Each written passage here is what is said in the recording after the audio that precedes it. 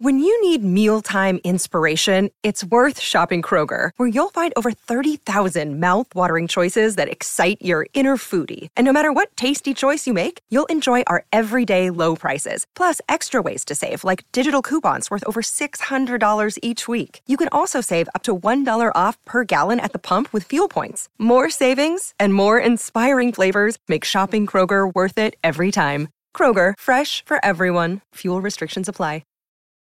Your brain needs support, and new Ollie Brainy Chews are a delightful way to take care of your cognitive health.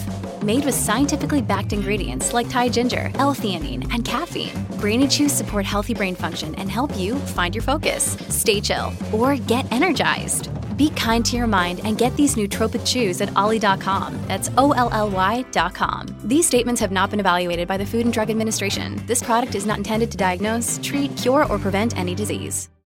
Hello, everybody. This is Marshall Poe. I'm the editor of the New Books Network. NBN listeners like to read books and buy them. So we thought we'd tell you that right now, our friends at Princeton University Press are having a remarkable site-wide sale. You can get 50% off books, including ebooks and audiobooks, with the code 50, F-I-F-T-Y, at checkout until May 31. You can save some real money on Princeton University Press books. I encourage you to go there and check it out. Welcome to the New Books Network. Hello, and welcome to New Books in Performing Arts, a podcast from the New Books Network. My name is Andy Boyd, and my guest today on the program is Howard Fishman, author of the book To Anyone Who Ever Asks, The Life, Music, and Mystery of Connie Converse. Howard, welcome to the program. Hey, Andy, thanks for having me. So Connie Converse recorded her music in the 1950s, but most people, the vast majority of people who have heard her music now didn't hear it until some 50 years later. How did you first come across Connie Converse's music? I first heard her recordings after they had been released on a 2009 album called How Sad, How Lovely, which is a compilation of many of her 1950s home recordings. And I happened to hear a track at a party and went down the rabbit hole.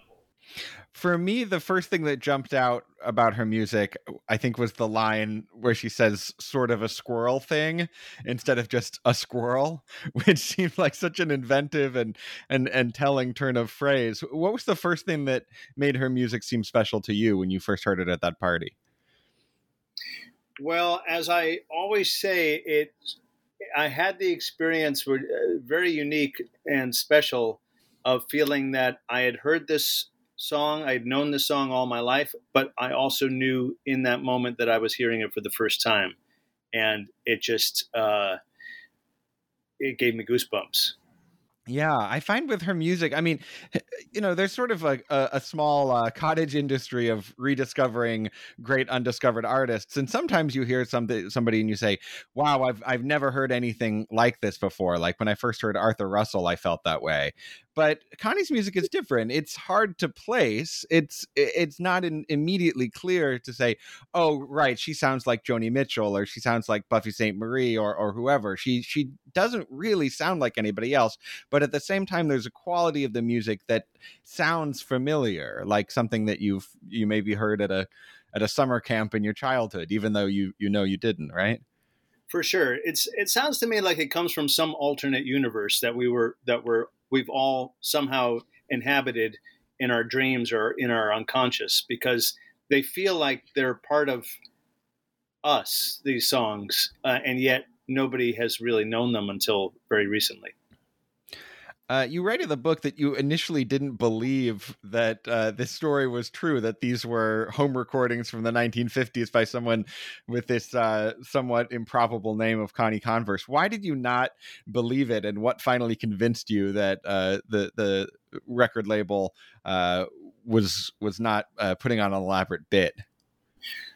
Well, a couple of things about that. One is the music sounded way too good for me to believe that it had been ignored for all this time. I just felt like if this music was really from the 1950s, everybody would know about it because it's just so good. Mm-hmm. But then also, you know, when I started just Googling around, as any curious person would after hearing the music for the first time, I could find nothing about Connie Converse prior to the 2009 release of these recordings. So no contemporaneous reviews of her shows, no footage of her performing, no articles about her at the time that she was said to be performing. So I just thought, well, this seems a little too precious to be real. This is clearly somebody today who's made up this fictional character called Connie Converse, and but is writing these songs and releasing them right now. What is right and what is wrong about calling Connie Converse the first singer-songwriter? She's been labeled that before. Yeah, I haven't called her that. And what's wrong about it is that people have been singing songs that they made up, since humans have been singing songs and making up songs. Mm-hmm. So well before the advent of recorded music. Singer-songwriters would have to include, people like Hank Williams and Robert Johnson and Hoagie Carmichael and the Carter family and, any number of people who were writing songs and singing them from the beginning of recorded music history. I think what people are referring to when they call her an early or the first singer-songwriter is that when Connie Converse was writing these songs, she was writing in a mode that we now associate with the singer-songwriter movement that started with Bob Dylan and company in the early 60s, in which the person writing the song, the person singing the song, seems to be the same person who the song is about. So there is an I in the song that is the person singing, somebody who is taking us into their innermost confidence and revealing things about themselves, often in an introspective way. And this is what many people think of when they think of, quote, singer-songwriter music. Do you think Connie Converse was doing it a decade or more before Dylan? I'm sorry, go ahead. Do you feel that is happening in your music? Do you feel that there's an implied sort of confessional I that we're meant to believe is Connie speaking to us? I do feel that way. Of course, I can't say that for sure, and nobody can because she's no longer here to comment on that, and nobody asked her about those things back then that we're aware of. But I certainly hear that in her music. I hear that it is Connie Converse singing about herself often. And I mean, obviously not in a song like The Clover Saloon, where she's talking about being a cowhand and killing somebody who's interrupting her while she's trying to have a drink. But in a song like One by One or a song like Talking Like You, I hear Converse. Mm-hmm. But there's never the kind of quotidian details that you would get in someone like Joni Mitchell. I think of like when she says, the last time I saw Richard, it was Detroit in '68. Like there's nothing that feels like that diaristic in her music. To me, it feels like it is engaging in a folk tradition, like maybe something you'd hear in the child ballads or something, where there is an element of fantasy, of sort of imaginative play in her music. For sure. And, it's not really a point that I want to argue because I'm not the one calling her a singer-songwriter. Right. I don't think those labels really serve us in any way. But one could certainly compare her to Joni Mitchell and find many things to contrast and also find in common with Joni Mitchell's music if somebody wanted to go down that road, for sure. Mm-hmm. I guess I asked the question not so much to litigate the genre distinction that you seem to be, rightfully not that interested in, but sort of to get at the broader question of, when you say her music is so great, is so special, I certainly agree. I love her music as well. But for somebody who hasn't heard the music, what would you point to as saying, not maybe this is what she's doing for the first time, but this is why this music is great and worth listening to and worth writing a 400-page book about? Yeah. Well, I would say, and I do say to people when they ask me that awful question, what kind of music does she play? Expecting me, I think, with a prompt like that to say something like singer-songwriter or folk or country or any of these inane labels. What I usually say to people is that she writes very personal music, that it is very often very funny, very literary, that it always includes the listener as a collaborator in the music. I think for me, the experience of listening to Connie Converse's music is a collaborative one. There is room in there for me as a listener to bring something to it. And that's a pretty unique thing that I find in her music. I also think it's incredibly tuneful. These are songs that are earworms. They get in our head, and it's hard to get them out. They're incredibly melodic, which is why I think a lot of us have the feeling that we've heard them before. And in some of her songs, not in all of them, but in some of their songs, there is an incredible heartfelt vulnerability and intimacy that I think is very rare, especially for a woman writing in the 1950s. And to me, it's a very special, unique aspect of her music. One aspect of her story we haven't touched on yet is the fact that some 15 years after she recorded these songs, she kind of disappeared and was never heard from again by her family or her friends. And we still don't really know what happened to her. When you started researching the book, you thought, maybe she could still be alive somewhere as an 85-year-old or something. By this point, that seems unlikely. When you started writing the book, how optimistic were you that you would be able to figure out what happened to her? That was never the point of this book. And as I say at the end of it, what she did with her life, mostly in an invisible way up until now, is the thing that I really want people, or I really hope that people will focus on more than the disappearance. The disappearance obviously is fascinating, bizarre, sensational, and this is often the thing that people latch onto first when it comes to Connie Converse, because it's such a rare thing for a person to disappear. But she did absolutely vanish in August of 1974 and has never been heard from again. If she is alive today, she will turn 99 in a couple of weeks from now. I don't think there's much likelihood that that's the case, but it was never my intention to go looking for Connie Converse in terms of what happened to her after she left. What I was doing instead was looking for Connie Converse in terms of who she was before that sad and pretty tragic decision. Mm-hmm. And she pretty methodically cataloged her life work leading up to that point, right? Could you tell us a bit about finding her archives and what was in there?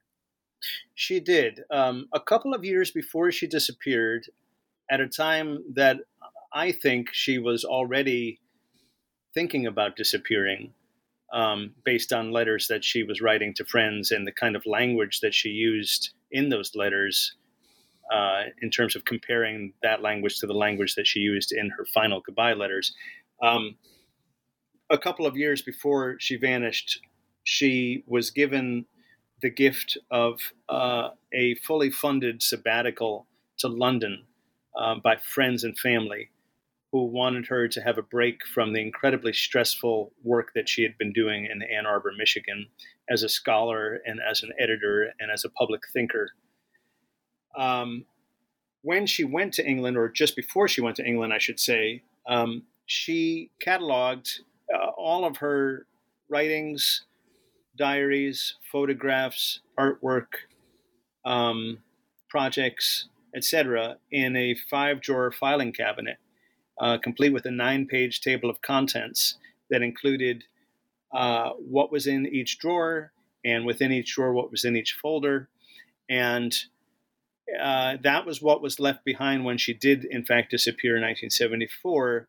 She left it in her brother Phil's house. And when I began work on this book, Phil, who was then still alive, invited me to come out to Michigan and pour through that filing cabinet, which I did. And that material became the basis for a lot of the research that I did for this book. So, yes, she was incredibly intentional about leaving behind what she did with her life, which was incredible. And I think something that she knew was incredible, even if nobody really saw it during her lifetime. But I think she had the hope that maybe one day people would discover it and understand that she had lived a life of consequence. Did you have a sense going through this material that she'd in some way put it aside for you? No.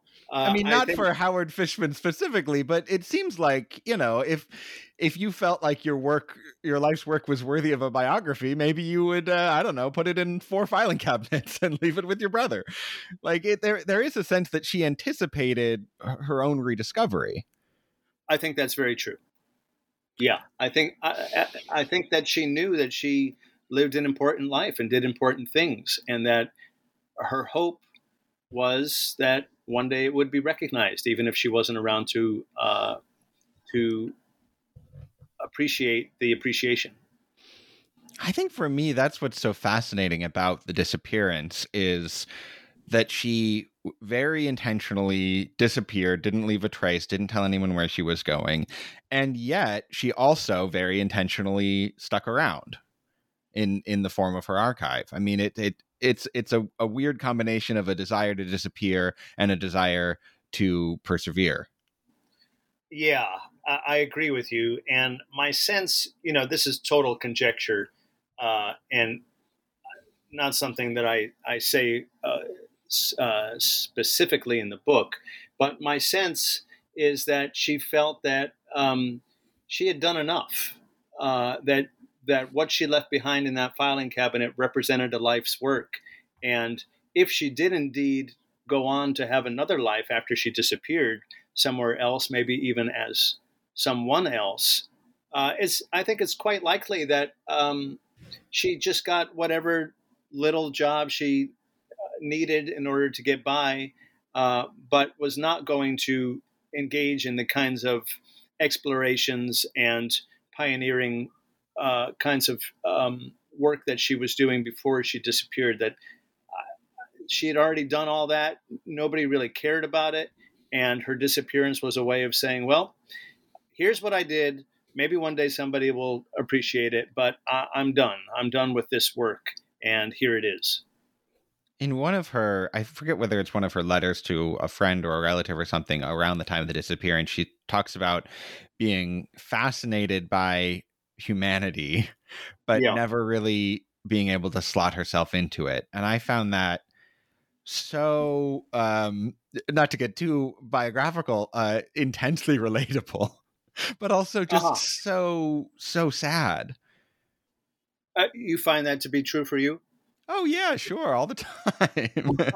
I mean, I'm a playwright, and I feel like that's maybe part of being an artist is holding humanity at a little bit of an arm's length and trying to figure out what are these people doing. I mean, I think it's probably my confusion about humanity that leads me to try to write realistic drama. Like if I can create a believable simulacrum of humanity, maybe that's the same as understanding it.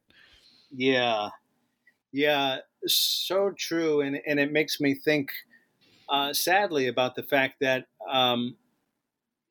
maybe if Converse had had more of an artistic community in Michigan as opposed to a community-minded, scholarly community, that maybe she wouldn't have felt so disconnected and wouldn't have felt quite so alone, because clearly, in terms of her letters, and in terms of the larger scope of history and humanity, she wasn't alone. She was, you and I are with her, and every artist who's ever thought about these issues are with her, and every artist who came before her was with her. But for whatever reason, in that moment that she was writing those letters, she felt completely alone.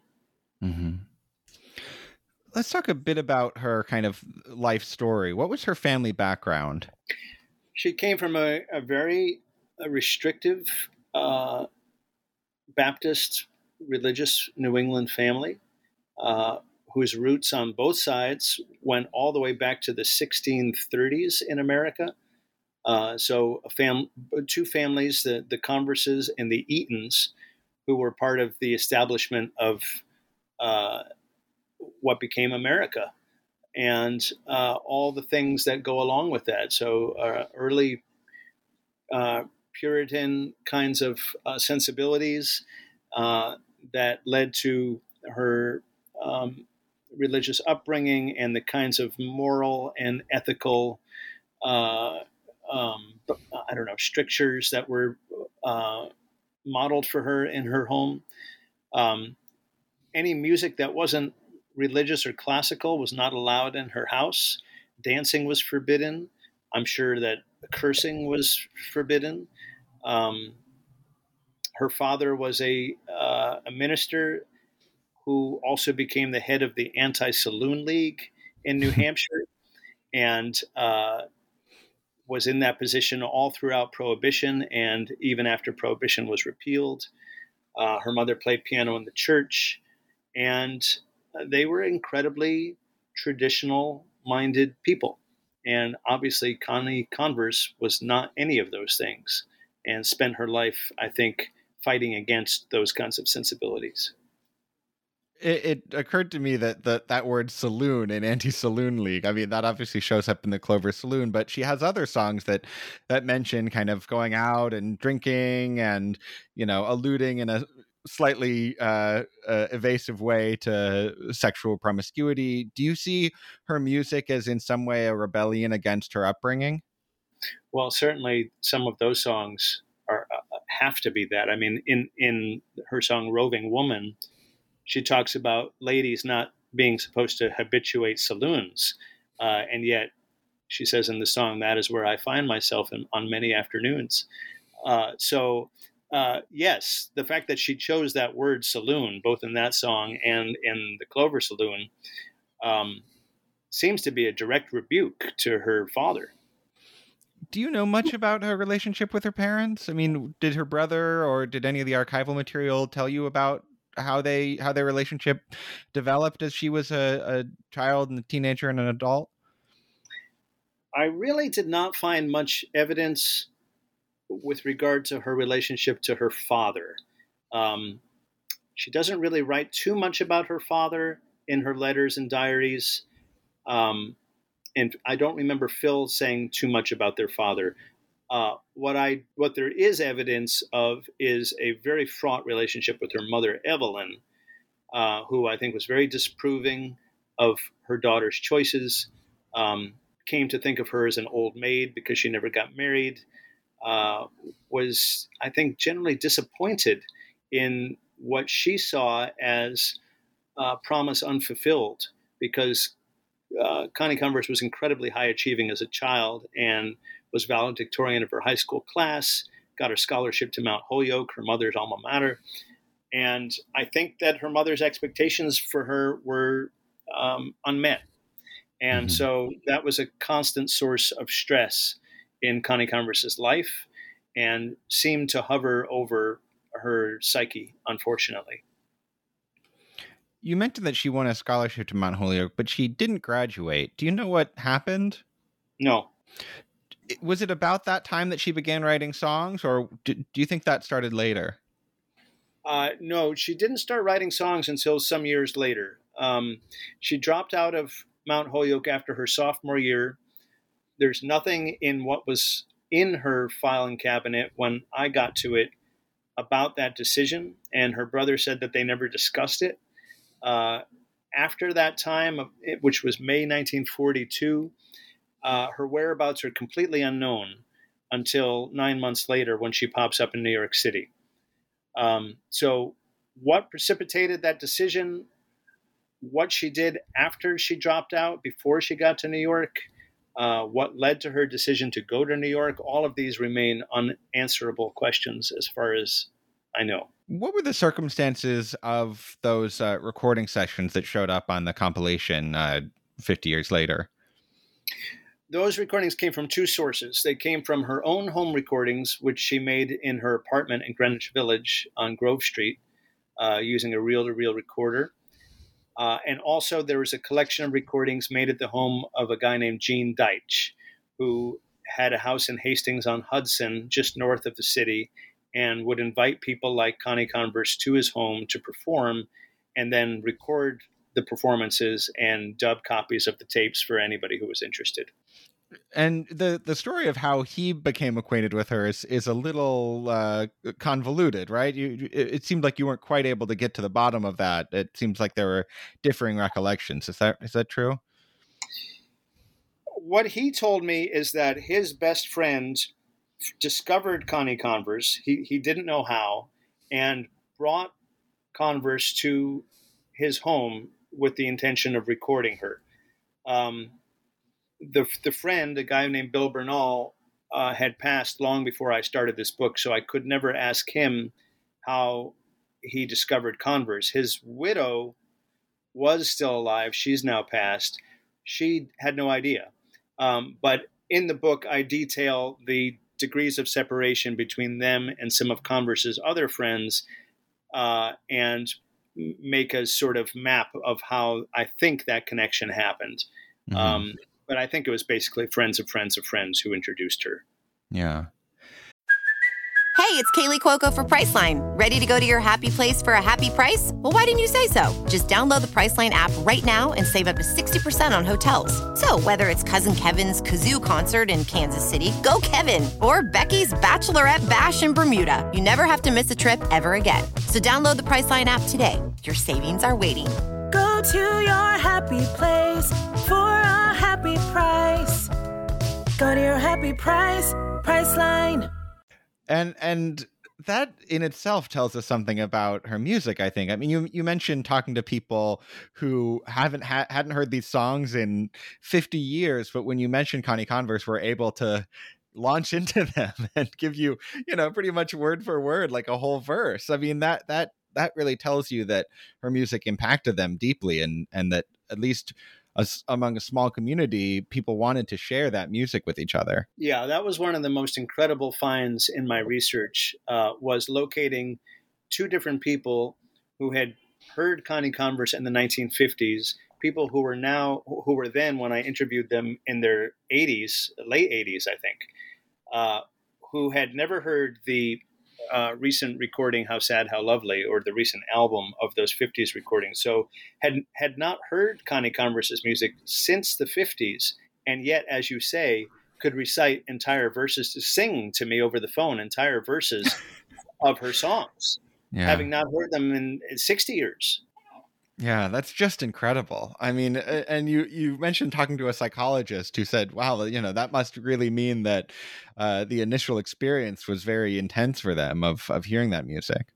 Yeah, the memory specialists that I related this to said that such experiences are not uncommon, even though it sounds incredible to lay people like you or I, and that the fact that they encoded these songs into their memory to that extent must mean that Connie Converse in person, in performance, had just an absolutely incredible effect on her listeners.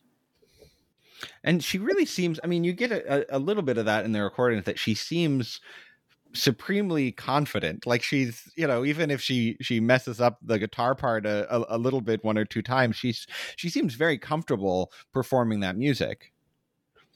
I mean, I would agree with you. I mean, that's conjecture on our part, because we don't really know what was going on in her mind as she was giving those performances. But to my ear, and it sounds like to yours as well, she sounds, absolutely as pro and put together as a performer could be. Did she have ambitions to kind of make it commercially as a musician? She did, and we know that because she had a manager for a couple of years, a music manager / agent in New York in the mid-50s, who was not able to do anything with her music, but she was certainly trying to do that. Yeah. And did she live in Greenwich Village the whole time she was in New York? No, she lived in the Village from 1950 to 1955.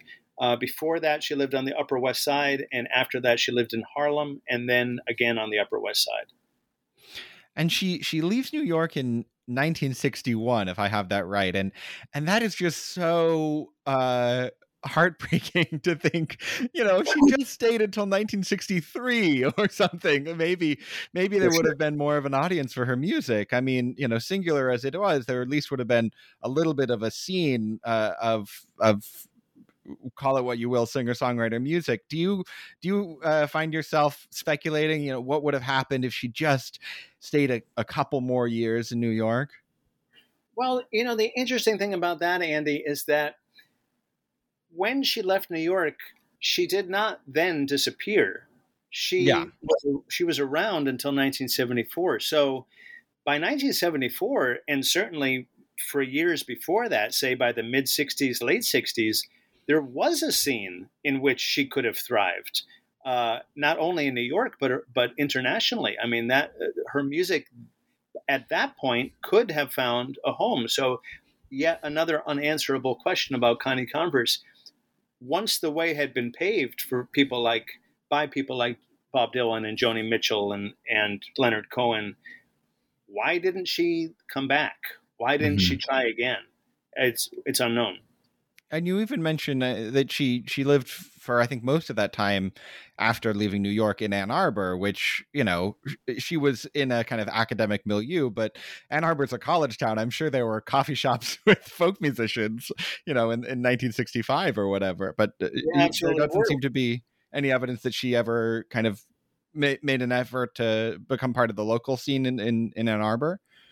That's right. No evidence of it at all. And furthermore, a lot of evidence that people who knew her in Ann Arbor, who I spoke to, didn't even know that she had this past as a musician in New York City.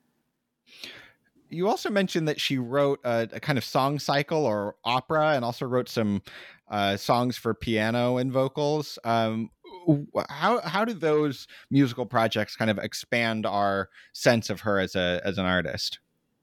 Starting at around 1955, Connie Converse's musical ambitions became much more sophisticated, I guess would be one way to say it, or broader, in which she stopped writing the guitar songs that are heard on the album How Sad, How Lovely, and turned instead to formal classical song. And she began working on an opera, the remains of which have been lost, sadly. But what was left behind in her filing cabinet were a collection of manuscript sheet music pages of the song cycle that you mentioned, which is based around the character of Cassandra, and also a number of other songs, including settings for poems by writers like Dylan Thomas and E.E. Cummings. And although she never recorded any of those songs other than one, there's a song called Vanity of Vanities that she did do a demo of with herself singing and playing piano. When her brother sent that music to me, I then rounded up the very wonderful soprano Charlotte Mundy and the equally wonderful pianist Christopher Goddard to make an album of that music so that we could know what that music sounded like. And that album came out almost 10 years ago now. It's called Connie's Piano Songs. So although we don't have Connie Converse herself singing almost any of that music, we do have an idea of what the music sounded like because she left behind transcriptions. And how different is that music for those of our listeners who haven't heard it from those guitar songs? Is it recognizably the same artist, or does it sound? No, it sounds like a completely different composer. It's almost hard to believe that they could possibly be the same writer, except when you think about a song like One by One. One by One to me sounds like it could be an art song. And in fact, it has been taken up as an art song by people like the soprano Julia Bullock, who recorded it on her album last year entitled Walking in the Dark, which is a phrase from that song, One by One. Mm-hmm. And Julia Bullock puts Connie Converse squarely into the context of classical art song, and I think it's not inappropriate. So if you look at a song like One by One, it does seem to lead to a song like Somewhere I Have Never Traveled, which is a setting for the E.E. Cummings poem, or a song like Vanity of Vanities. Mm-hmm. Mm-hmm. And Did she have any success with these musical compositions? Was she? I mean, I think the opera was maybe rehearsed, if not performed. What happened with this music? Um, it was rehearsed. There is a tape that I hope one day will see the light of day in terms of being released commercially. It's not easy to listen to because it is essentially a handful of what sound like amateur singers getting together to sight read through 4 or 5 songs from the opera. But yeah, it was rehearsed. The opera was making the rounds to people in New York City who seemed to be excited about it, and then poof, it disappeared, just like she eventually would. Yeah. Which, we should say is not an entirely uncommon experience for an artist, that you have a project, people seem excited about it, cut to 5 years later and nothing's happened, right? I mean, that's not the strangest part of her story. That's true. Yeah. It's so unfortunate that opera, especially, or whatever, however far she got with it, has been lost because a Connie Converse opera, can you just imagine? Yeah, it's tantalizing to think about what that might have been like. And it's odd that, I mean, she was so meticulous about keeping track of her work that it's odd that it's not in the filing cabinet. Do you have any idea why that might be? I mean, was she just so unhappy with it that she destroyed it, or is there any evidence about what happened to it? I mean, it could be among the things that Phil Converse threw out. After he retired in the early 90s, Phil Converse took it upon himself to go through the filing cabinet and weed out things that, for whatever reason, he didn't think needed to be saved. And that might have been one of those things. And who knows? I mean, he might have been trying to protect his sister because he felt that, the opera wasn't up to snuff in terms of her artistic standards, or who knows? I mean, that's all just speculation, and probably best avoided. This must have been frustrating for you to have a combination of so much archival material. I mean, you have all these filing cabinets that have much more material than probably you expected, and yet there are still these huge gaps in her story. Is that combination of kind of an overabundance of some material and a scarcity of other material part of why you decided to write the book in the way you did, where you really foreground your own research and you almost become a character in the book? Yeah, I mean, I didn't really see any other way of writing the book. That's why the book is written the way that it is. Because had I tried to write a cradle to grave standard biography in third person, there would have just been too many holes. And so I had to include the reader on the sort of detective story chase to learn what I could about Connie Converse from what was left behind, and then also share the frustrations and the dead ends that I hit. And kind of also you kind of talk through, well, this might have happened, or this might have happened, and if this happened, then that means this. Like you really bring the reader along your process of kind of trying to speculate about what she was up to and her intentions at different points. Yeah, I do, and I try to do that in a way in which I'm never making any assumptions whatsoever. But what I do or try to do is include the reader in my thinking as I, if I hit a dead end, other than just saying I hit a dead end, I say, well, we don't know what happened here, but here are some possibilities based on the evidence that we do have.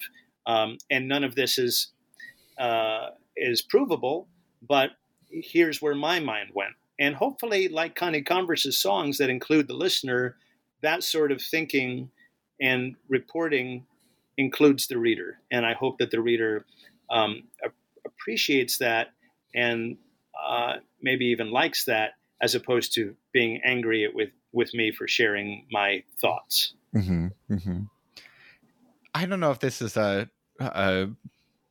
productive question or not, but is there maybe one piece of information or one document or one part of the story that you wish you had that you don't have? I mean, other than what happened to her. Yeah, other than that. Yeah. Um, I would really like to know so many things. But I Hmm. guess the couple that are most prominent to me are, why did she leave Mount Holyoke when she did? What did she do during those 9 months before coming to New York? And then why did she leave New York when she did? And why didn't she go back when it seemed that the climate was ready for Connie Converse, the musician? Hmm. After she left New York, I think it's about a dozen years before her disappearance, and she became involved with a journal called the Journal of Conflict Resolution. Could you tell us a bit about that journal and what her role with it was? Sure. The Journal for Conflict Resolution was the journal for the Center for Research on Conflict Resolution, which had been established in Ann Arbor in the 1950s and was a visionary um, sort of project involved with trying to further the idea of world peace and trying to solve the world's conflicts and trying to solve the notion of human conflict itself, which is a pretty heady thing to try to do. And the journal is still around and highly respected. Connie Converse started working at the center in 1963, I believe, and um, ascended to the role of managing editor of its journal within a year, which is pretty extraordinary given the fact that she'd been there for such a short amount of time and that she didn't even have an undergraduate degree. And here she was manning the the leading journal in the world for conflict resolution. So she did that from 1964 until I believe 1970, at which time she resigned her post, became co-managing editor, and then took a leave of absence in 72 to go to England, at which point, when she came back, the journal and the center had been closed down by the University of Michigan. Um, the journal had been suspended, and when it popped up again, it was without Converse after it had been moved to Yale. Hmm. And what was, I mean, you mentioned that she was the managing editor. What was kind of the nature of her work that she did in that capacity? I mean, was she reviewing submissions? Was she writing for the journal? What exactly was her kind of day-to-day work? I think she did everything from the very important job of reviewing submissions and giving editorial feedback and helping select what was in those issues to the very also important but very menial job of licking stamps and stuffing envelopes. Basically, everything involved with the running of that journal. The only time she wrote for publication was in 1968. She published an overview of everything that the journal had published up to that point, which was a mammoth undertaking, a very, very long essay that is available online. You can Google it. It's called The War of All Against All. And in it, she tries to synthesize everything that had been written about conflict resolution in that journal during its first 10 years, which is just an unbelievable task that she set for herself, and I think something that eventually led to the nervous breakdown she had in 1970. I mean, that's just such a Herculean task, especially for somebody who's not really used to writing or academic writing, to try to put together 10 years of research into some kind of a synthesis. I mean, that is, you mentioned that it's ambitious, but that's really something else. It's mind-boggling. It really is mind-boggling. Yeah, it's hard to even get my brain around the work that would have to go into something like that, and yet she did it. Yeah, I mean, that really gives you the sense that this was not just a job for her, but was like a kind of a consuming passion. For sure.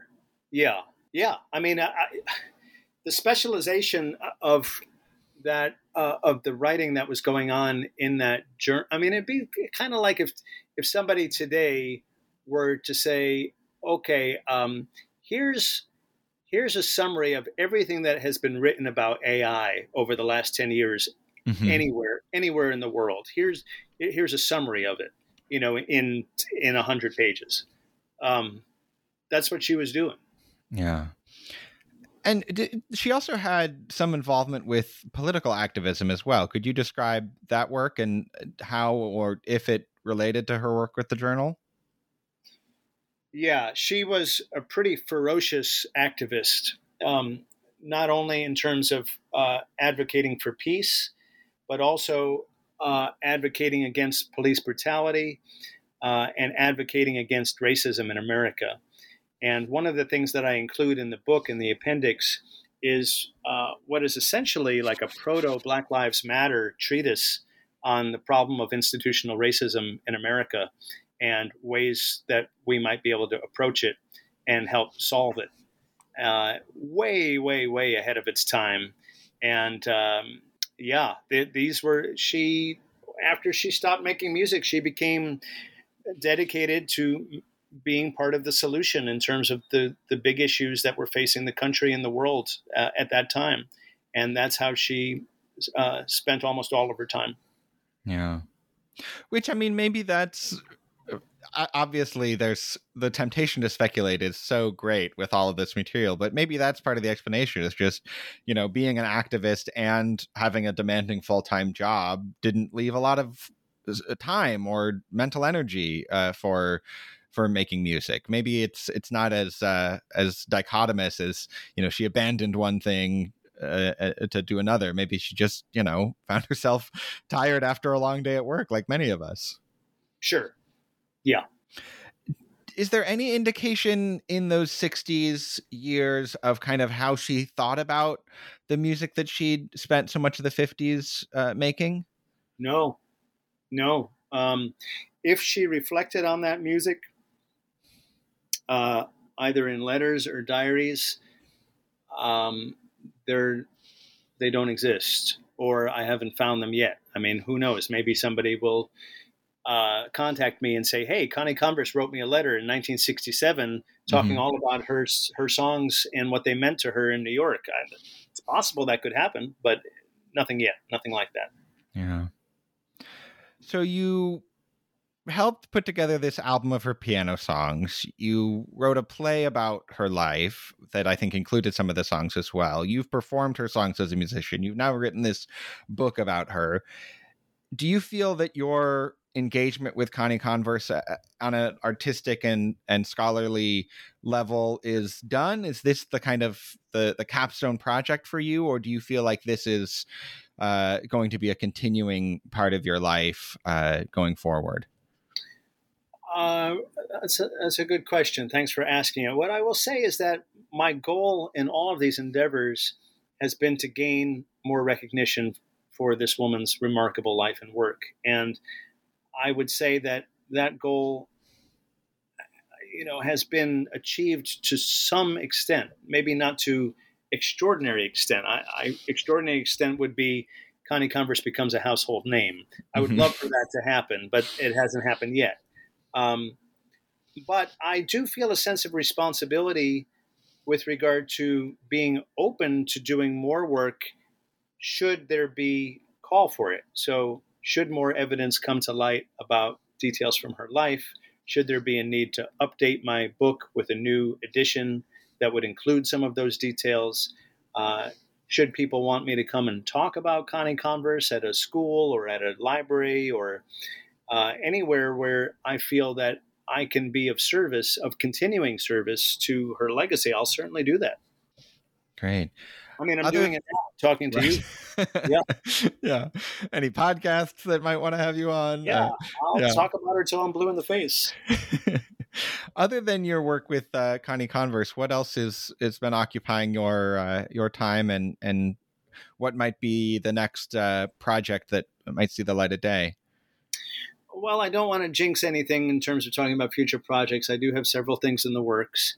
But I would say that by and large, I am trying to, promote the book as best that I can, to advocate for it on her behalf.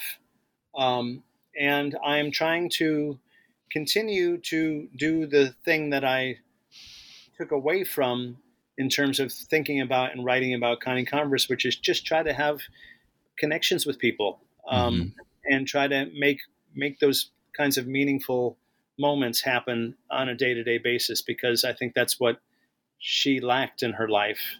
And I think it's, more than books or podcasts or, anything else we might engage in. As we're trying to live a meaningful existence, and I shouldn't say I feel that I need to be able to make my connections with other human beings, and the shared relationships and the shared kinds of experiences we can have, a big part of that. Has that been kind of a realization in your own life that has come out of your engagement with Connie Converse, trying to be more intentional about connections with other people in that way? Yeah, for sure. I mean, what I don't say in the book is that when Connie Converse, at the point just before I started working on this book, I was in a pretty desperate place myself. I sort of allude to it in the very first pages of the book, but I was having a really hard time understanding what I was supposed to do here on Earth, and